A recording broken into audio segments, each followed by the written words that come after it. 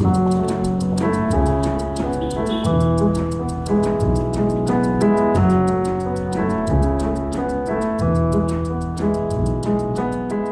to my podcast, Everyday Sublime, shedding light on yin yoga and meditation. I'm your host, Josh Summers, and I'm a yin yoga and meditation teacher and trainer. This podcast is intended to be an in-depth exploration of the intersections between yin yoga, Chinese medicine, and meditation. In each episode, I will offer a 10 to 15 minute reflection on one or several of these themes. I hope these reflections will support either your practice or your teaching of yin yoga and meditation. In this episode, I want to give you an introduction to the practice of yin yoga itself, as well as a high-level overview about what yin yoga is, how it differs from other styles of yoga, and talk about some of the many benefits of yin yoga. So let's get started.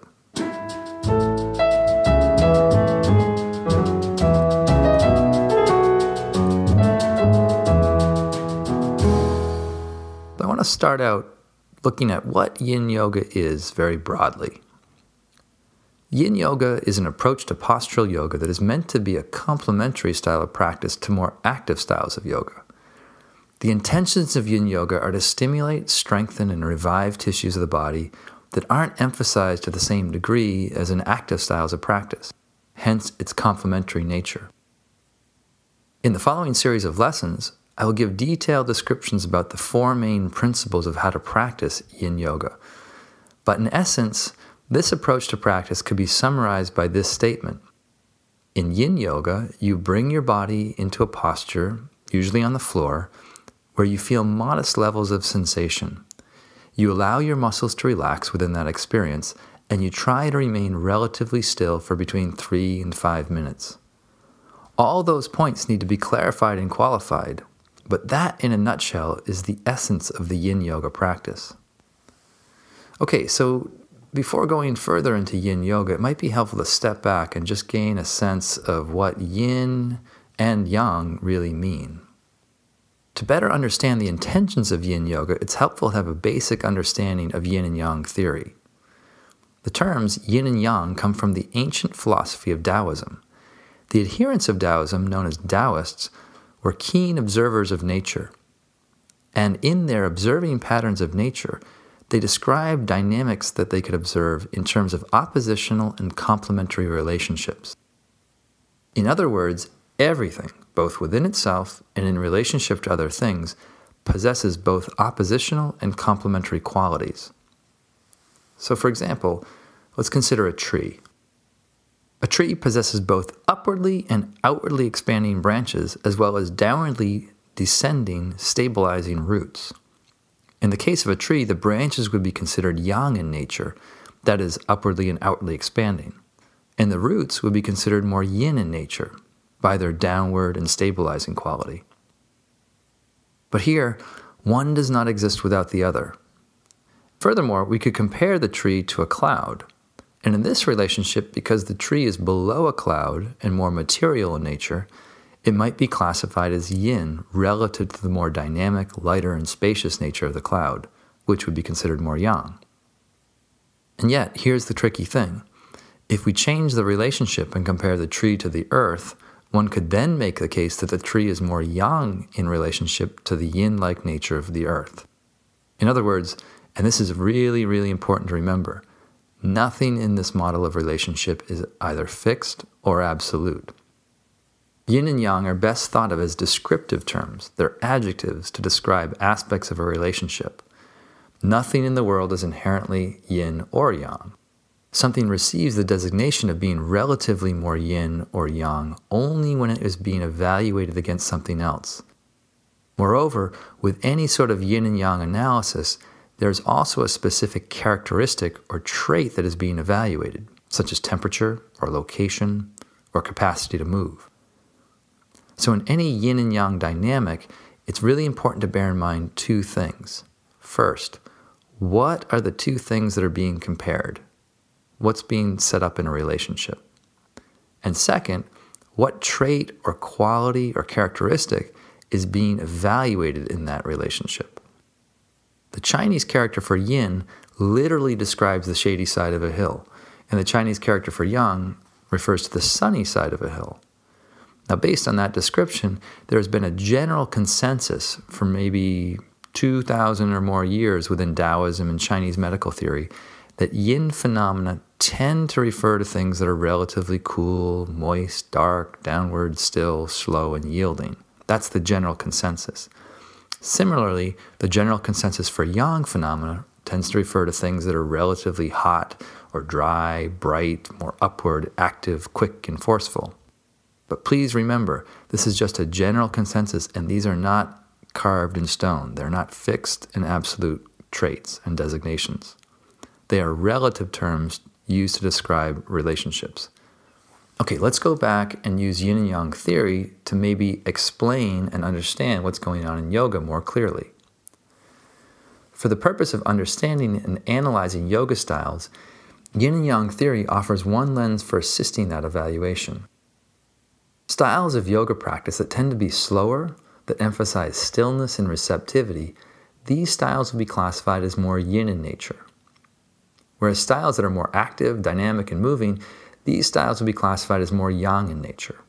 Now notice that I use the word styles. Many styles of yoga could be classified as yin in relationship to more yang styles. For example, restorative yoga, yoga nidra, raja yoga, and of course yin yoga are all relatively more yin in nature compared to, say, Iyengar yoga or Ashtanga yoga or Bikram yoga and Vinyasa yoga, all of which are more dynamic and yang in nature. But again, these terms yin and yang are descriptive and relative. They are not absolute. Now, as a style of yin yoga as a specific style is intended to balance and harmonize the body and mind in tandem with more yang styles of practice. Generally speaking, yang styles of yoga emphasize rhythmic and repetitive contraction of muscles, moving the body through dynamic flows which stimulate, stretch, and strengthen the muscles or yang tissues of the body. Yin yoga, however, as a style, emphasizes passive, static postures, again, usually on the floor, held with the muscles in a relaxed state. This is done so that the connective tissues around the muscles and joints can be stimulated, somewhat stretched, and strengthened. Now together, yin and yang yoga offer complementary, mutually reinforcing, beneficial strategies for maintaining optimal health of our bodies and minds. But in recent decades, modern yogis have largely neglected training and developing the yin aspect of their yoga practice. As such, many modern yogis are missing out on, quote, the other half of practice, namely the yin dimension of yoga. Okay, so you might be wondering what benefits come from practicing yin yoga. And in this introduction, I'll be talking about physical benefits, energetic benefits, and mental benefits. On a physical level, yin yoga targets layers of tissues in the body largely neglected in yang yoga. Specifically, connective tissues around our muscles and in and around our joints are gently and safely stimulated by an intelligent practice of yin yoga. This yin stimulation of connective tissue promotes the tissue's strength, vitality, hydration, and resilience. But on the energetic level, many researchers in the field of energy medicine postulate that the connective tissues are the biological substratum for the network of energetic conductance in the body. And I'll explore this theme in much greater detail in the series on the energy body. But in general, the practice of yin yoga is one way of promoting greater energetic flow and enhanced energetic circulation. In yin yoga, deep energetic stagnations are unblocked, particularly in the joints, and the ensuing response is one of calm and stillness in the body as one's energy circulates with unimpeded ease.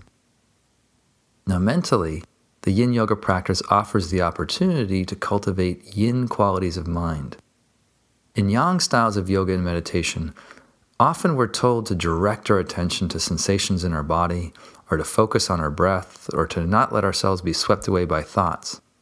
And as instructions, these are all well and good, but they do represent a kind of yang capacity for control, or management, or attempts just to optimize our experience. On the other hand, we could intentionally seek to cultivate yin qualities of mind. These qualities and capacities would include things like receptivity, quiescence, and allowance. And the approach to developing these qualities of mind is quite different from more classical yang forms of meditation. I'll dive into this topic in the lessons on a yin approach to meditation. But for now, just know that when you practice yin yoga, you could be emphasizing qualities like receptivity and allowance rather than more typical qualities of control and influence.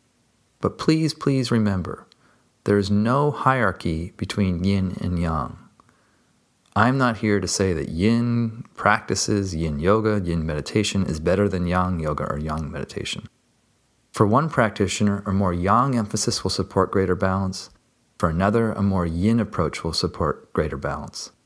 And as we'll see in different seasons, or with different life circumstances, or at various stages of life, a judicious approach of different styles will be required to promote harmony and balance.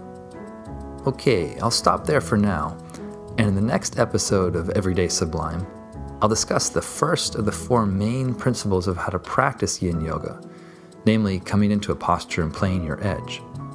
Although this is a foundational concept of yin yoga, it's worth reviewing even for the seasoned practitioners out there. It's always worth a review of some of these basic concepts because it's so important for practicing yin yoga safely and intelligently. I look forward to sharing that with you with more insights from my practice to yours. If you'd like to follow along with the Everyday Sublime, please subscribe in iTunes. I left a link in the show notes for you, or you can directly subscribe on my site at joshsummers.net/subscribe. Thanks so much for listening today, and I'll see you in the next episode.